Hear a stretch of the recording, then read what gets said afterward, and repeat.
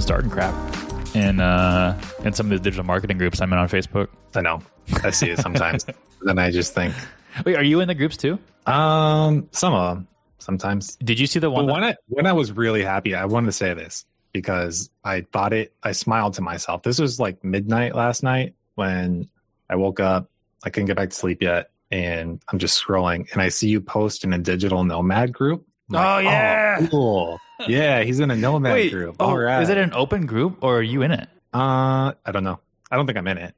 I could be in it. I don't know. I don't think so. Oh, okay. But anyway, I saw you post something in there though. So that's it?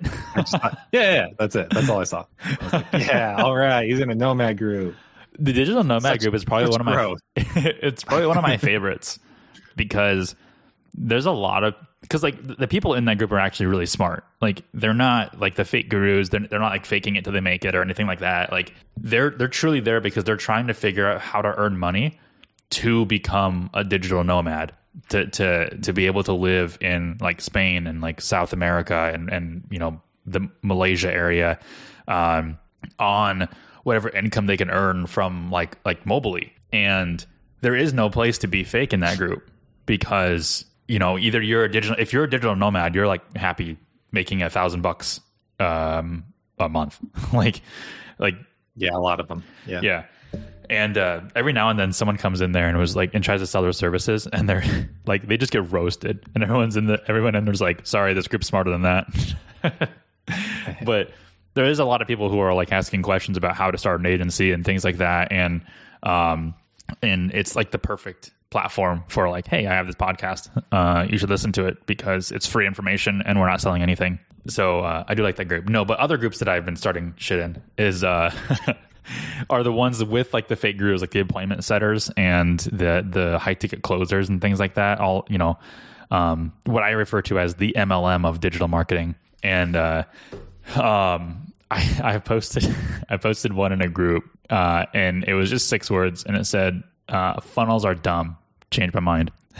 And I knew it was going to get so much heat because it's such a broad statement. And like funnels aren't dumb. Funnels are literally just a thing that like exists. And how you use it is usually what's dumb or what's not dumb. But how it's being like, I call it fetishized because it's like all the gurus out there are like, you know, what's your marketing automation funnel look like? And like there's just literally just like a ClickFunnels landing page with a quote free course or free live event that's not live, and then just, you know, copious amounts of emails and upsells after that. And those are dumb.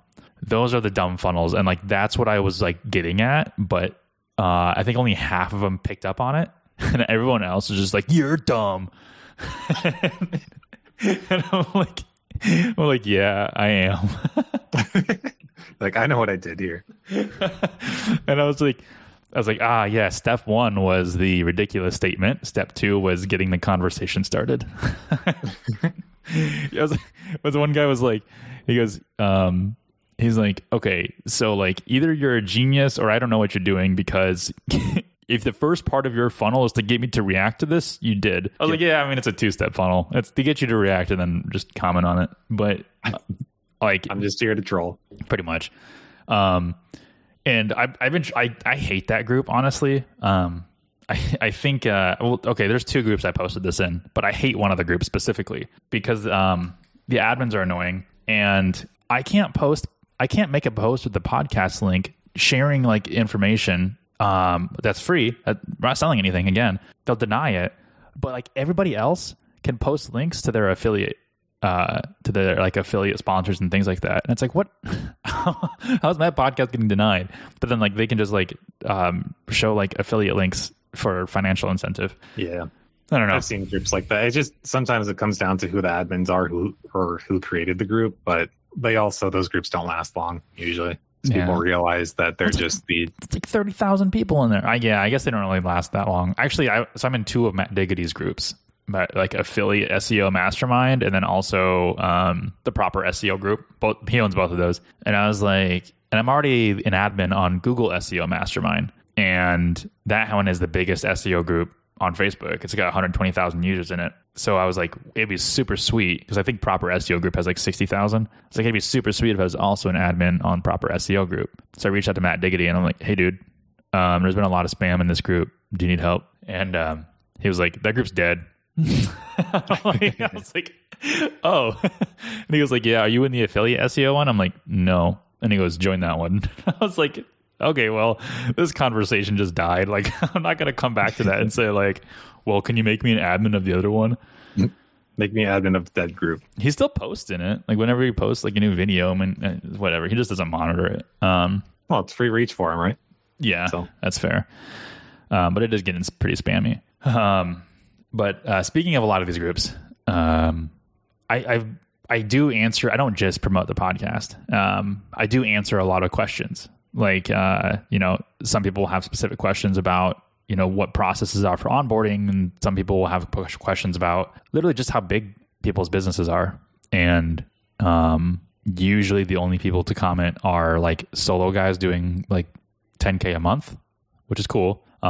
Or me, which is like, yeah, we did 250K last year. And like, we're literally at the mark to do 500K this year, into our second month. And that just like blows people away, which it doesn't blow us away because we've worked really hard to get here over the last 4 years.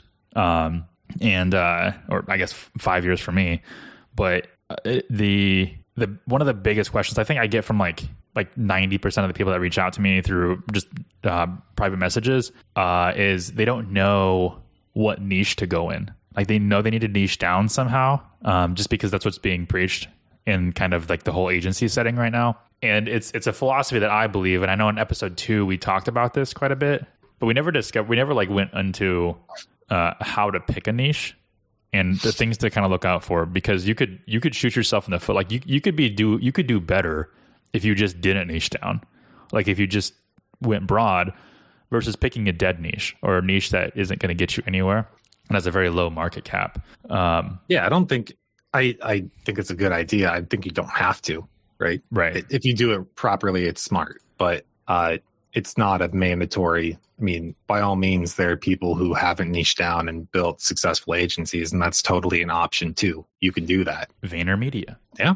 The thing is like when you don't niche down, your competition is that much wider. Instead of vying for or ranking for marketing agency, we now only have to rank for landscaping marketing agency, and the competition on that has dropped, and that's why we're number one generally. When you look for lawn care marketing company or landscaping marketing company, if you just looked up marketing company, it'd be a very long road for us to get to number one. Well, unless maybe your market is local, right?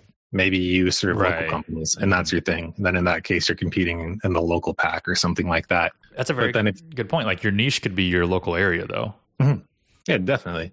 That can, if you do that, then your business acquisition is probably a little bit different too, because generally speaking, the people I know who focus on that are more involved in the local community, if that's the kind of thing that they're doing. And that's why they want to do it too, is they like where they live and they want to contribute and help local businesses. So maybe if that's your thing, then that's, it's also I guess that could also be a niche. It's also a good strategy to build a base, local in this area, spread it out. Like when I lived in Overland Park, Kansas, it was like local marketing company in Overland Park, and then like local digital marketing company in Kansas City, and then just like keep going out, like maybe Kansas, and then like the Midwest, and then you just keep keep growing after that. Mm. But and you can always do that with the niche down, and then move up in the niche too, right? I mean, it's a little bit messy because you might have to go through rebrands or handle the the logistics of saying we now do this, and then you have to position yourself so that it looks like it's under that umbrella. So it gets a little bit messy, but it's a good strategy too. Mm-hmm. But for those of you who are niching down or who are considering what niche to focus on, I wanted to really talk about some of the things that I have been telling people what they should consider, because I have my ideas of the niches that I would pick, and that's only because it's based off of my experience and my expertise, which happen to be local service businesses. So like local lead generation for typical like contractors, for instance. So whenever I talk about different niches or whatever, or industry publications, I usually like default to like roofing or plumbing or HVAC or something like that. It's because it's close enough to landscaping, which is what I know very well. But there's other things out there. I just had a guy message me yesterday who he wants to focus on sleep clinics. And I was like, I've never seen a sleep clinic in my life. Like, how many are there? I have no idea. And he's like, well, my partner actually has experience and history in like sleeping disorders, like not having them, like, cause everybody does, but like working in the industry. And I'm like, oh, well, that'd be great. And I was like, so the first thing I would do is see if there's like I'm getting ahead of myself, but I'll back up. The first thing I would do is find a forum, like find out where these people who own these sleep clinics congregate, and then, or like what kind of content they consume, and then get into that. And like, I couldn't find anything because I don't know the terminology to use. Like, I was like looking up like sleep clinic forums, and like, I just could not find anything. But I could find like sleep clinic magazines. So like I typed in sleep clinic marketing, and I found I was like, oh, good, there's competition, which is a good thing because that tells you that there's a market for it if other people are doing the same thing. But out of the first 4 results, 2 of the results were a magazine that had an article about sleep clinic marketing, which is cool because now he's got a magazine he can get into and get in front of these people. So I was looking up sleep clinic forums, couldn't find anything. Then I was like, hey, I can't find any forums. So like, you're gonna have to do your own research because I don't know, shit about sleep clinics. And he goes, there's a forum for pulmonary services /centers. And I was like, I wouldn't have known to look up pulmonary services. And the fact that you already know there's a forum for it, like, awesome. So like, that just goes to show that I'm not the be all end all thing or person to talk to regarding like what niche you should focus on. But I do have tips and things to think of when considering your niche. And so, I guess I'll just kick it off. I think Cody and you and I have our own lists, right? So, yeah, yours is probably longer. Mine's pretty short. How many? That's what she said. Get out. Go home. All right. How many do you have? I've got 3 bullets written down. Okay, so I've got 7. So how about I'll start off with 2, and then you say 1. All right. Do businesses in your niche have money? So that was my 3rd one. Well, we're off to a great start then. So I started off with this one because there's a big niche for someone else I was talking to was considering doing gyms. He has 2 black belts, and he has someone who would a gym that would let him do like Facebook marketing. And although I think that could be good, a lot of gyms, in my experience, don't have a lot of money to be able to pay for a marketer, at least at a decent rate. So you need to do one of 2 things. 1, you need to find gyms that have money, or 2, price your services in a way that a lot of gyms can afford you. And which means you've got to go back to the first 10 episodes and you've got to figure out how to provide extra value in the services that you offer at no extra labor, and find a service that is valuable to the client and actually produces results at that low cost. It's not really ideal. And it's just an example because I see gurus out there all the time. I always get ads that say like, we'll bring you like 30 appointments to your gym, like for some reason, because I think I'm a gym owner on Facebook. And do you get those ads? No. Why am I getting them? Why does everybody think I'm a gym owner? I don't know. Anyways, I've been getting erectile dysfunction ads. That That's makes what I've been sense. getting lately. Yeah, right. Do you watch a lot of golf? And I get that, and what's the other one? It's hair loss. Like, is this just an age thing? Like, I get hair loss. Am I getting this for an age bracket? Is that what's going on? I get a hair loss quite a bit. Start experiencing this. That's got to be it, right? I got one time. It was like meet gay singles, like on Facebook, and I was like, "This is weird." I got banned soon, probably. What? Because I don't think you can do dating, right? You can't do dating on social. No, you can't anymore. I definitely got this ad to me on social, but it wasn't recently. It was probably just a matter of time. They probably have a system where they sign up, they get their account banned, they get a new account. That's true. It's just cost effective enough. It wasn't recent because I remember taking a screenshot of it and posting it on my timeline, and I was like, "What?"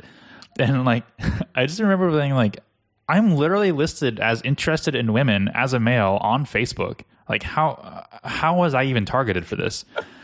And no, gym owners. Back on track here. But I was gonna say next time I'm just gonna tag you, like in the next ED ad that I get, or the balding one. Do it. That's what we call a double entendre. When you tag me in an ED ad. Such a bro move. Yeah, it's a DE for an ED. But gym owners. So gym owners, I don't know. They always think I'm a gym owner. So I see a lot of people like in the gym niche, and maybe there is money there. But my first fear if someone was like, "Hey, I want to partner with you. Let's go into the gym industry," I'm like, I don't know about that. Let's see how much money they have first. And that's not just like I want more money. It's like it's seriously is a scalability and a survival thing. Like if your industry doesn't have that kind of market cap, then like what do you plan to do with this? All right, I'm gonna go to my second one because I'm already eating up all your bullet points. No, you're good. I have more to say about it, but hit your next one. No, let's say it. Yeah, I think okay. It's just you don't get to decide what makes money. I think that's always an important thing. I think about this because I think this is the easiest way I can explain it. If I had a kid and they said, I want to go be an artist, I would say, that's great. You can do that. I would be the parent who says you need a backup plan that is market based and not dream based, right? Mm-hmm. You ultimately have to base the money side of things on demand. And if there isn't demand, then not that you don't, it's a bad move. So you can still try to do those things. But again, you're going to be wrestling or you're going to be fighting the whole time because it's not a proven concept. That makes it a little bit more difficult. But something else I want to throw out too, just because I don't want to forget this. Do not just take any of these. Marketers are so disgustingly lazy. So because like affiliate marketers, I remember when I was deep into affiliate SEO, someone just says a niche. They just say it one time and they're like, I'm building the website right now. Like you are completely missing the point. Do not just take something that somebody says because you assume that it's a good niche, because just because it is working for somebody else does not mean that it's going to work for you by default. So yes, you have to prove the market viability with the money, but there's more to it than just hearing that somebody else is doing it, that makes it a good idea. And we'll get into that more, but I wanted to make sure that was said because I don't want somebody to get this far because they're lazy. They get halfway through this podcast and they're like, sleep clinics, got it. I'll be right back. And then they spin up their sleep clinic agency tonight. And then they fail. Like, it's not working. Why isn't it working? I don't get it. I hate the Everbros. I had a guy try to call me out when on my funnel post when I was starting shit, and he was saying like, because I was like proving, I was like, yeah, I mean, you search lawn care marketing company, we're number one, like just do it, like because I was like, we don't have a funnel, we just have a website that ranks well, and then people contact us. It's not really a funnel. I mean, you can make the argument that like there is a buyer's journey funnel, but there isn't like the not traditional sense, the new wave guru sense of a funnel. And I was like sharing, I was like, he's like, wow, congrats, you rank for a keyword a keyword that gets 2 impressions. Like, I'm like, okay, first of all, your keyword planner says way different things than my search console. Because Google's not going to show you things. So I literally took a screenshot of Search Console result and I sent it to him. He uses SEMrush, so he doesn't actually know what's happening.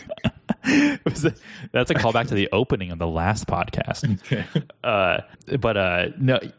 So I sent him a screenshot of that, and it was like over the last 3 months, and like for lawn care marketing company, landscaping marketing company, lawn care marketing agency, landscaping marketing agency, and everything, all like the cumulative impressions were like 10,000, or maybe it was like 6,000.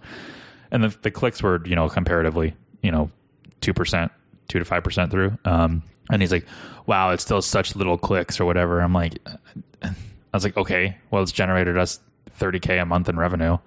Not necessarily MRR, but like, onboarding and everything like that. And I'm like, and it's not slowing down anytime soon. And so I showed him all his results, and he goes, wow, it's a low competitive keyword. I'm like, yeah, comparatively, it is a little competitive. That's why we picked a niche, idiot. And he was like, you make me want to build a lander for it. A landing page is what I assume he meant. And outrank you. And I was like, I said, do it. I would love to see that. And if you do it, I will write an article about it in search engine land. And he was like, that's a great bet. Like, I'll take you up on it. And he's not gonna, but, well, he's not going to do either. He's not going to take me up on it. And if he did, he want to outrank us. Seriously, go for it. I want to see it. Yeah, I want you to. And if you do it, I seriously will. I will write a case study on it. If you let me in on all the information. One guy goes, he's like, who's going to be the real guy? Or he's going to be the guy with the real balls and post their bank statement. And I was like, there's two problems with that. Number one, my business partner will be mad. Number two, I can just edit the HTML in Chrome and then show whatever number I want. So, I mean, yeah. But so your next bullet. Yes. My next bullet was how many businesses are there in that niche? In other words, what's the market cap? So does the business make money? And then how many businesses are in the niche? So you can look up like the market cap of any niche out there. So market cap of gyms in the US, this is going to be a blunder. 30.8 billion. That's a healthy market cap. Let's do landscaping companies in the US. 176.5 billion. Ooh, so let's do lawyers. Quite lawyers. All right, cool. Yeah. This is fun. I've never done this before. So 367.9 billion. So about double. What about dentist? Do you want to go into the lawyer niche? No, I do not. Okay, dentists. Can't say I do. The company is 135. That's a good one, though. 135 billion. Well, 136 billion. All right. So do some market cap research. Just Google that. Figure out how big it is in the U.S. or in whatever area you're in. And it's a really good opportunity there. So one thing that we do as kind of like a value for working with us is we don't work with competitors, which is going to be like probably a whole other podcast episode. But if we have a landscaping or lawn care business in a specific area, we won't work with one of their competitors. That's just a thing we do. And we have competitors who don't have that clause, who will work with as many landscaping businesses in the area as possible. And in one of our previous episodes about competition is some people probably don't like that. So they want to have exclusivity with a specific agency, and especially with an agency of our caliber, that's a huge benefit. So one thing that Cody and I have to consider is our market cap isn't the market cap of the US. It's how many companies or landscaping companies can we fit in the US that don't compete with each other. And there's like, we could probably get like 6 per state, and then that's it. We pretty much have the whole area. We have other clauses in there. Like if we work with franchise locations, they're void of that. So if we're with a franchisee from like a larger lawn care franchise, we can work with competition of like local businesses. But if you don't have that clause, great. The market cap is your number. If you do have that clause, we've been successful on like $147 billion market cap industry with doing no competition. So this was like the main one I was concerned about when the guy yesterday asked me about sleep clinics, because I was like, I've never been to one, never seen one, never heard of one. I have no idea how many there are out there. Mm-hmm. So that was one thing I wanted him to research. So how many businesses are in your niche? All right, what's yours? Tell me yours. This is the first one I wrote down, which feels like the most obvious. And it's the same thing that I tell college students now when they say, I don't know what I'm going to do with my life. And I know what this is. What do you like? What do you know? That's my 6th one. It's so stupid, but this really is, I think, the number one determining factor. If you just pick a niche because it's going to work on paper, right? You listen to everything else that we say, everything else here. We're like, oh, you've proven that it's, financially viable. You've proven that there's competition. It seems like a good idea. And you just don't care. You don't know it. You don't know anything about it. And you have no interest in it. It's not going to work. It's the easiest thing to just go into something, and you don't have to be an expert in it. You can just be, slightly familiar and interested and want to know more. But the easiest thing that you can do is just go with something that you have some sort of connection in, right? And okay, so I'm just going to roll into the second one that goes with it. And it's, let's say you aren't an expert in one particular thing that's going to work well as a marketing niche. What connections do you have that will give you an opportunity in a niche? Like, do you have family? Do you have friends? Do you have professional connections in your network with some sort of niche that will give you an opportunity to give you a shot? Go ahead. this is why I suggested gyms to the other guy, Marcus, is because his sensei or whatever he wants to call his martial arts dude, teacher, suggested he go into like social media marketing because like he gets a lot of his clients from social media. And I'm like, well, if you've got a connection with like your instructor on like running that for free, like maybe gyms is the first thing you do go into. So yeah, sorry, I wanted to interject there. Yeah. So I mean, the list is nearly infinite, right? I mean, and don't let us tell you that something isn't financially viable if you're able to figure out a way to make it so. So reach out to your network. The list, it goes on, right? You've got, if you're looking at local services, you have electricians, dentists, HVAC roofers, landscapers. Look at you. You're going to the exact same industries that I was mentioning at the beginning of this podcast because your mind defaults to it. keep going. Let's just throw out others so that people hear them. Okay. Restaurants. And then even nicher than that, fast food restaurants. High class restaurants. There are automotive music lessons. So arts. Automotive's huge. Yeah, I would say automotive, but also automotive repair. That's even I would say like that's probably the next niche I would go into besides automotive because automotive sucks. There are brick and mortar stores, like actual stores that sell actual products. There's e-commerce. And these are brick and mortar. Let's go to e-commerce. You have when you have e-commerce, which is niche, but you can do clothing e-commerce. You can do beauty e-commerce. You can you can pick a subset of e-commerce. That's a really good point too. Yeah. I always when I'm not thinking of local businesses, I think of manufacturing, but there's other manufacturing. So like, I used to work at a company called Hamel Scale, who was a distributor for Mettler Toledo, which is a manufacturer of weighing devices for like in industrial laboratory and like agriculture outfits. And just the market cap on that is like in the trillions. So you could your niche could literally be marketing for distributors of weighing equipment. Seriously, like when I left Hamel Scale, I was considering doing that. And like I was considering like starting a company called Gravity Marketing, because gravity is a pun on weighing. Ooh, clever. And like doing this for distributors because distributorship in the weighing industry is huge. Like you have like huge players in the game. You have Mettler Toledo, you have Rice Lake, you have Cardinal Scales, you have like Weightronix, and every single one of those huge manufacturers that do over $1 billion in revenue have distributors all across the United States and the country or in the world. And you could literally just do that. And distribution's huge, right? Yeah. I mean, that's one by itself. But like you would have never thought of the niche that I just said because I had a connection to it. And so literally think about what people are doing and like who does their business serve, and then think about how big that is. Yeah, and if you literally have no thoughts, you're hearing all this and you're like, I don't know, I don't get it, I still have nothing. Just go tell somebody, just whoever you have in your life, and say, I want to do this, but I don't have a connection or whatever. Just keep saying that, and somebody will say, well, I know a guy. I know this woman who runs. She runs a salon. Blah blah blah. Right? Like you'll find something, and then that's how you can get a start, and then just go from there. But I think that's more important than any of the other things. Other things are important. I'm not going to say they're not. They are very important, but they're all predicated on the part where you have to care and want to do it, and either know a little bit about it that it gets you motivated, or gets you in the door so that you can grow into it. But they're like combined. So I had to like put them both together, and now I'm all done. So I'm just going to go off of you and everything else you say from now on.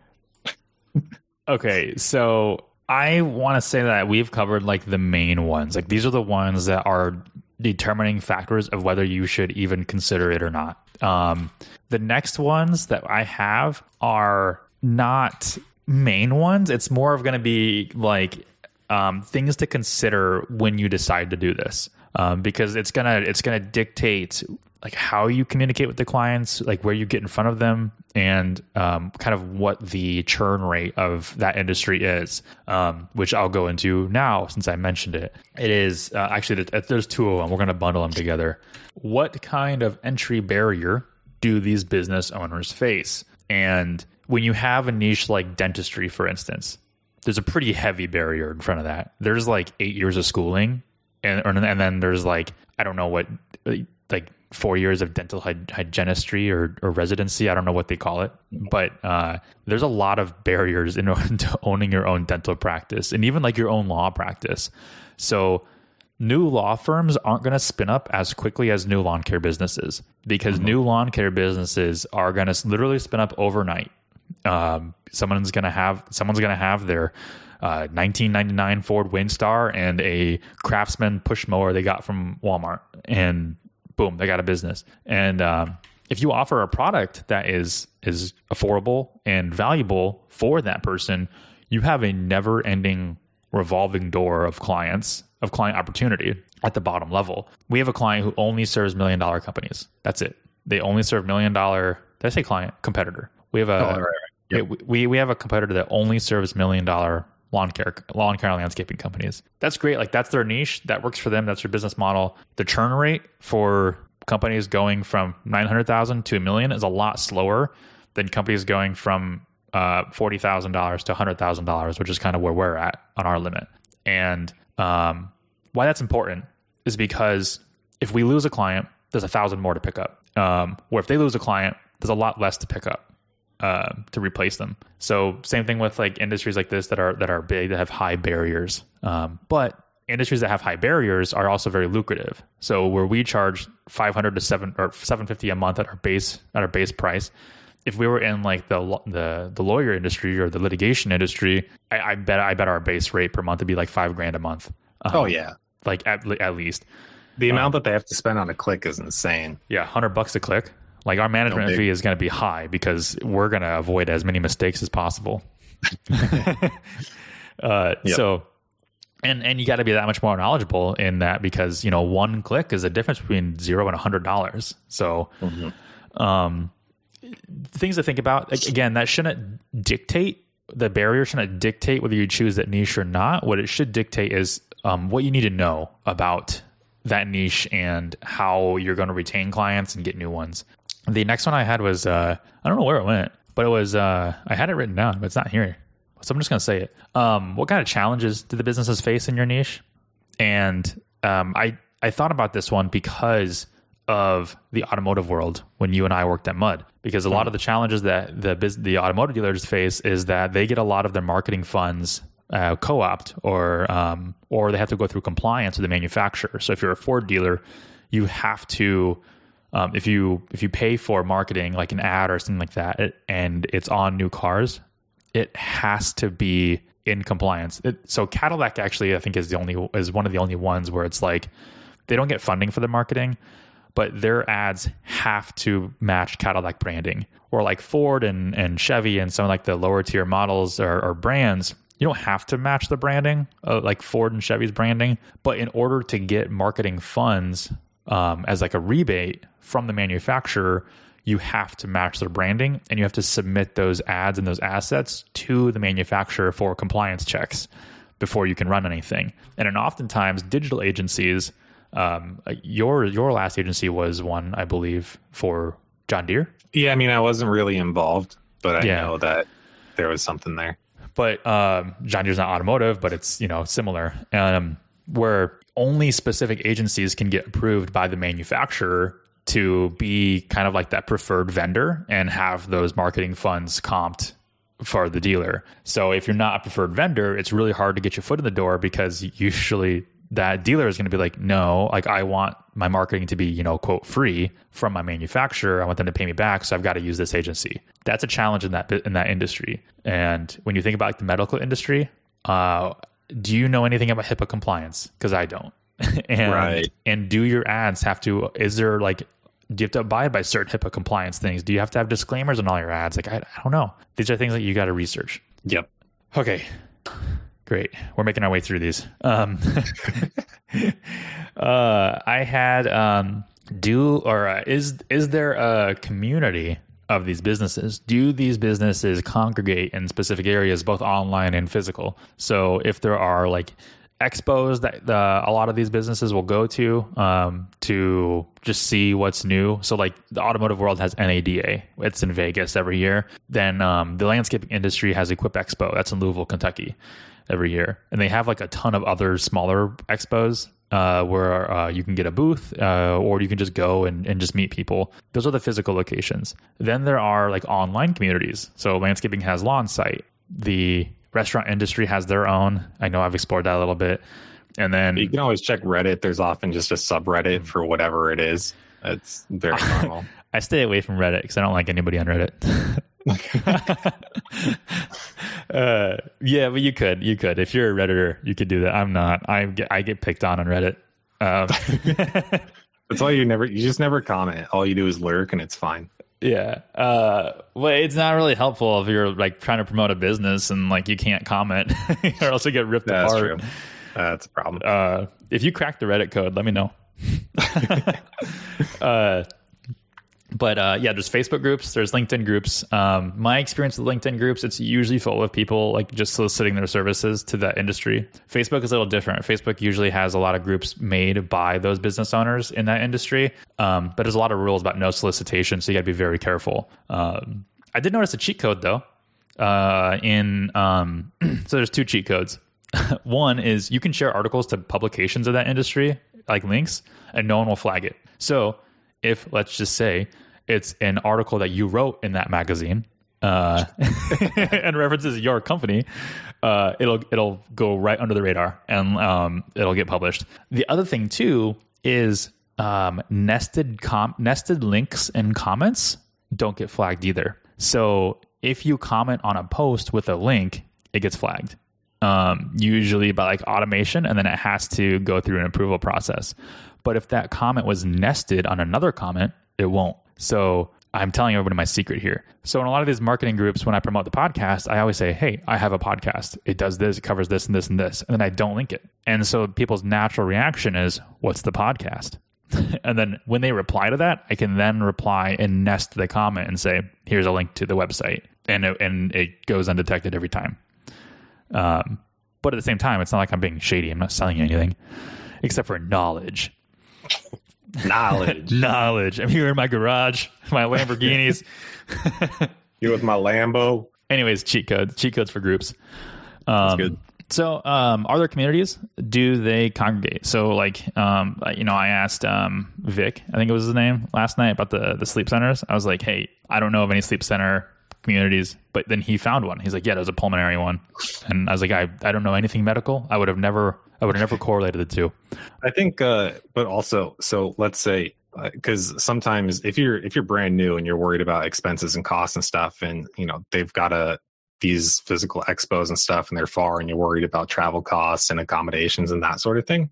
I mean, well, one, the online groups can be a cheap alternative to that, right? Because they often don't cost money. But two, just local meetups. If you decide that your niche is just local, then there's always local business meetups pretty much everywhere that you go. I mean, one, they have a chamber of commerce, but two, they'll also, like, if you just go to meetup.com, they'll often just have some sort of businessy meetup where people get together for coffee in the morning, and all you have to do is show up, right? So it can be cheap or no cost. It can be free, so very cost effective. And also, if it is in person, then I feel like in general, you get the opportunity to talk to somebody like that, then it's just a completely different vibe, I guess.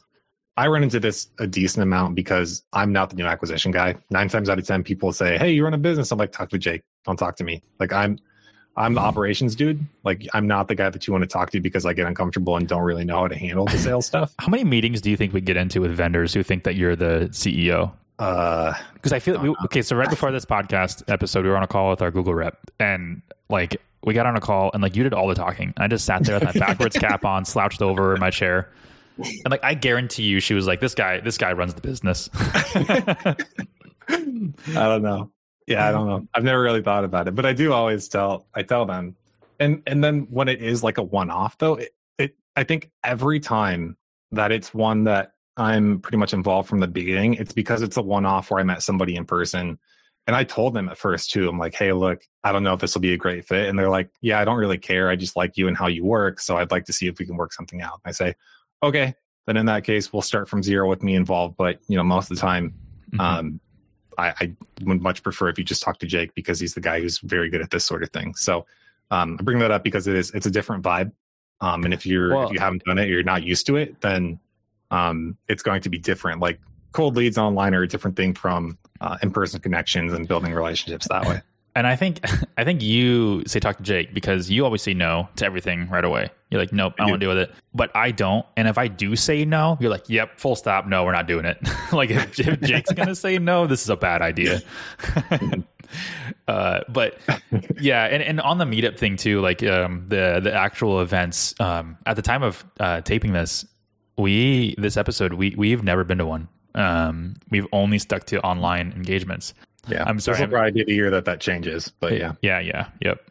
But keep in mind how much money we made first before getting to that point too, right? So don't make yourself, don't be like, oh, I have to do this in order to get acquisition because this is pivotal. It's like, well, we made it all the way this far without ever doing that. So, it's funny how the word taping is just like antiquated now because it's related to like actual like tape, like the tape recorder made from tape. Oh, so yeah. You know what bothers me?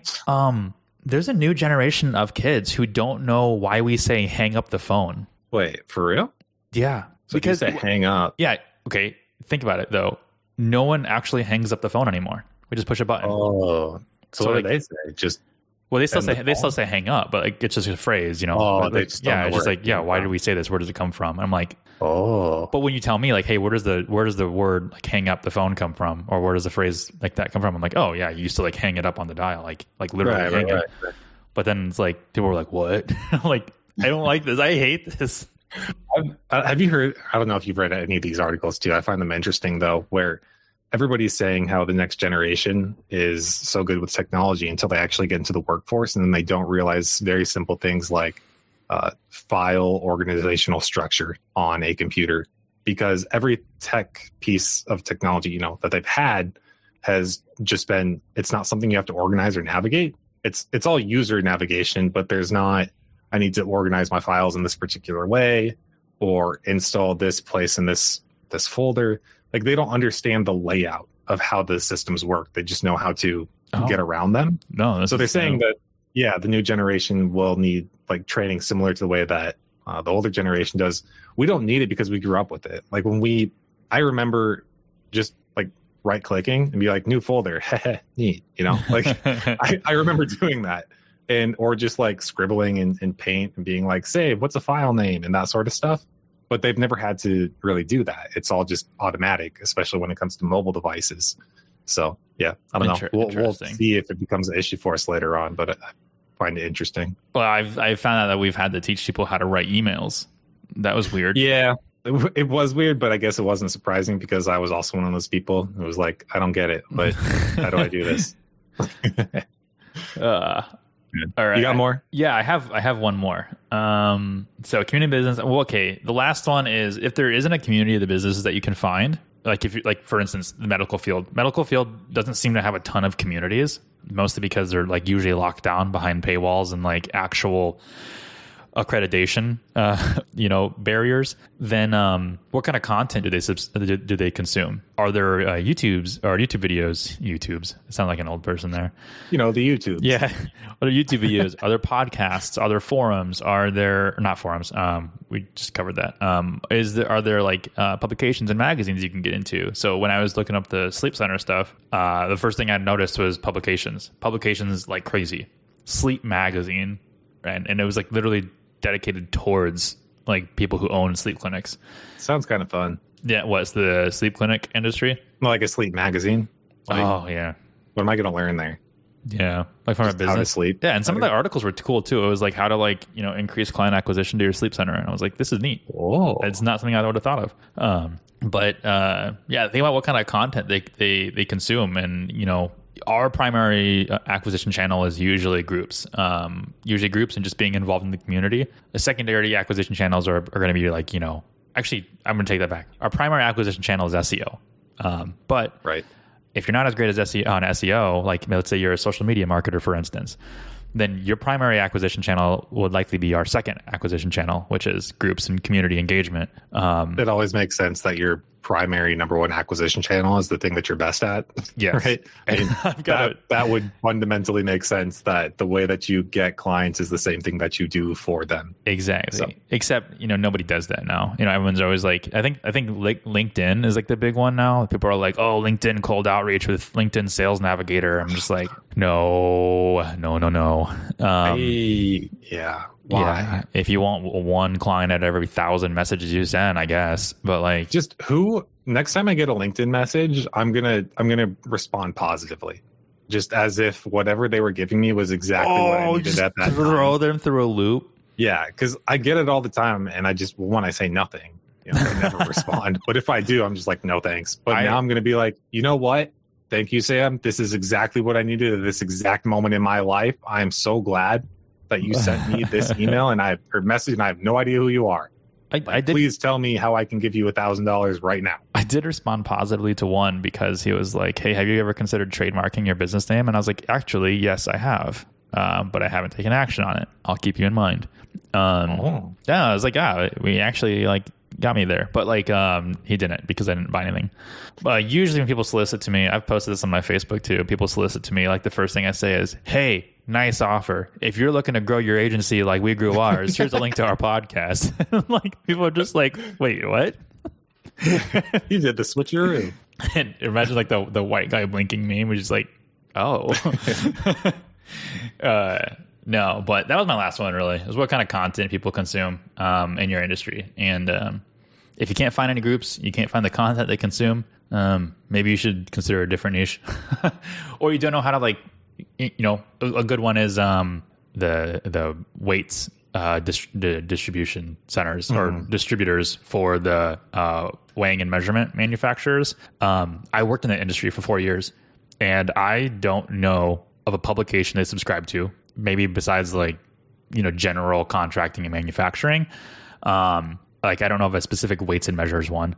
And then I also don't know what forums they're on. I have no idea, but I know the industry and the amount of distributors out there is just massive. So, but I also know how to get in contact with them too. And so maybe you don't have content. You can't find a contact they consume. Maybe you can't find a forum or a group that they congregate, but you know how to reach out to them because you have a personal connection to this industry, as we mentioned earlier in the episode. All these are viable. Don't take all of everything we say to heart. A lot of these questions that we're suggesting are things to just get you thinking about your niche in a way that maybe you weren't thinking about it before. Maybe you just stuck to contractors or local service businesses like we do, but there's so much more out there. And that's for real. Yeah. That's all there is. And know and understand that, look, this is going to take a long time, especially if you're doing it right, doing it well, that this will take years, and it should, because you don't get to just come in and say, I'm going to market for these people who I'm not connected with at all. That's one of the benefits of going with what you know, is you probably have those connections. You can contact those people and that sort of thing. You can cut down on years if you're already networked in that group, as opposed to saying, okay, I'm going to go for this thing. I have no idea what's going on with it, but I'm going to go become an expert. If you do that though, I do this all the time, and when I tell people, they're like, you can't do that. I'm like, well, I did. I do. So you can, because that's what I do. If I want to know something for which I know nothing, I will just go find the person who knows about it and bug them and say, hey, you're really cool. Will you tell me about the stuff that you know? So I would find out, find their email, ideally, right? Because that's the world that we're in. That's the world that we're in now, is it's primarily starting with email. So that's where I would start. But then if I don't get a response, I will try to call, maybe not them directly, but their assistant or something, and say, hey, I sent them an email. I'm serious about this. I'm not trying to be a weirdo spammer. I genuinely would like to talk to them and learn about the things that they know. When you are nice and you're well-intended and you just want to do good things in that way, and those other people are also well-intended and they understand that, you're not trying to waste their time or just annoy them, but you're genuinely curious, they help you, right? So if you are curious and you want to get into something, just go find that person who will give you that opportunity and that chance. We've talked about this before, even with like employees and stuff. Like, I don't care what experience and stuff people have, because I basically, when I started, I said, I was like, I'll sleep here.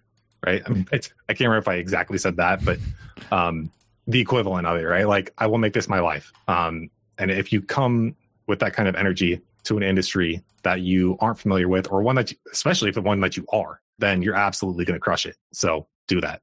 I recommend it. Yeah. Yeah. Actually, no, I did. I had a little more to say to that. I can't remember exactly what it was, because it was such a great speech that you gave.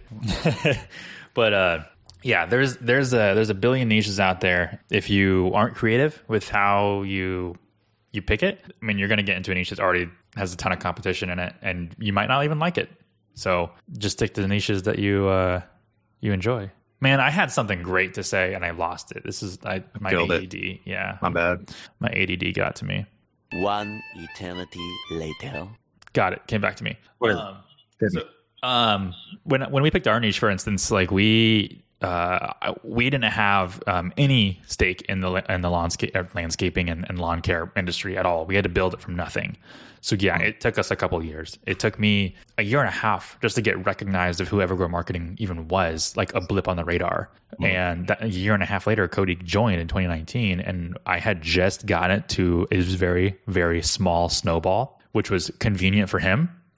I'm like that guy who comes in at that, like when you're done moving, they show up, they move like one box, and they're like, "All right." I feel like you came in. We'd already packed the truck up. We already pulled up to the new place, and then you're like ready to unload, but I'll take a break with you guys. But no, so that's why I always say, like, it depends on when you ask and when we started, because I started a year and a half before Cody joined, but I didn't have any clients. It was just me like building in the niche of who I was and what Evergrow was. And you did pick it though, because we've had people ask too. They're like, people ask me, they're like, why'd you pick it? I'm like, I said, none of your damn business. Like Jake did, yeah. And I can do any local lead gen, so I'm cool with it. And then later on, I realized that I was like, hey, these guys are pretty cool. I like them. I'm sure the question will come up, but the short answer is when we worked at Mud, I was the account executive for the agriculture division, and I dealt with the John Deere implements of like marketing clients. And so when I moved to Kansas City, I had always wanted to start a lawn care business with my dad. We never did. I went into the marketing world, and then I was looking for lawn care services and landscaping services, and I noticed that like none of them had their Google business profile claimed. And this was back when like Google told you if it was or wasn't claimed. And I was like, I can get into this and do this for people. Like, they're missing out on huge opportunities. And I also kind of had like a somewhat background to it. And boom, there you have it. Evergrow Marketing. 5 years later, $500,000. So, well, that's all I had. Cool. All right. One today. It was. That's what she said. All right, everybody. Thanks for listening again. We'll see you next time. See ya.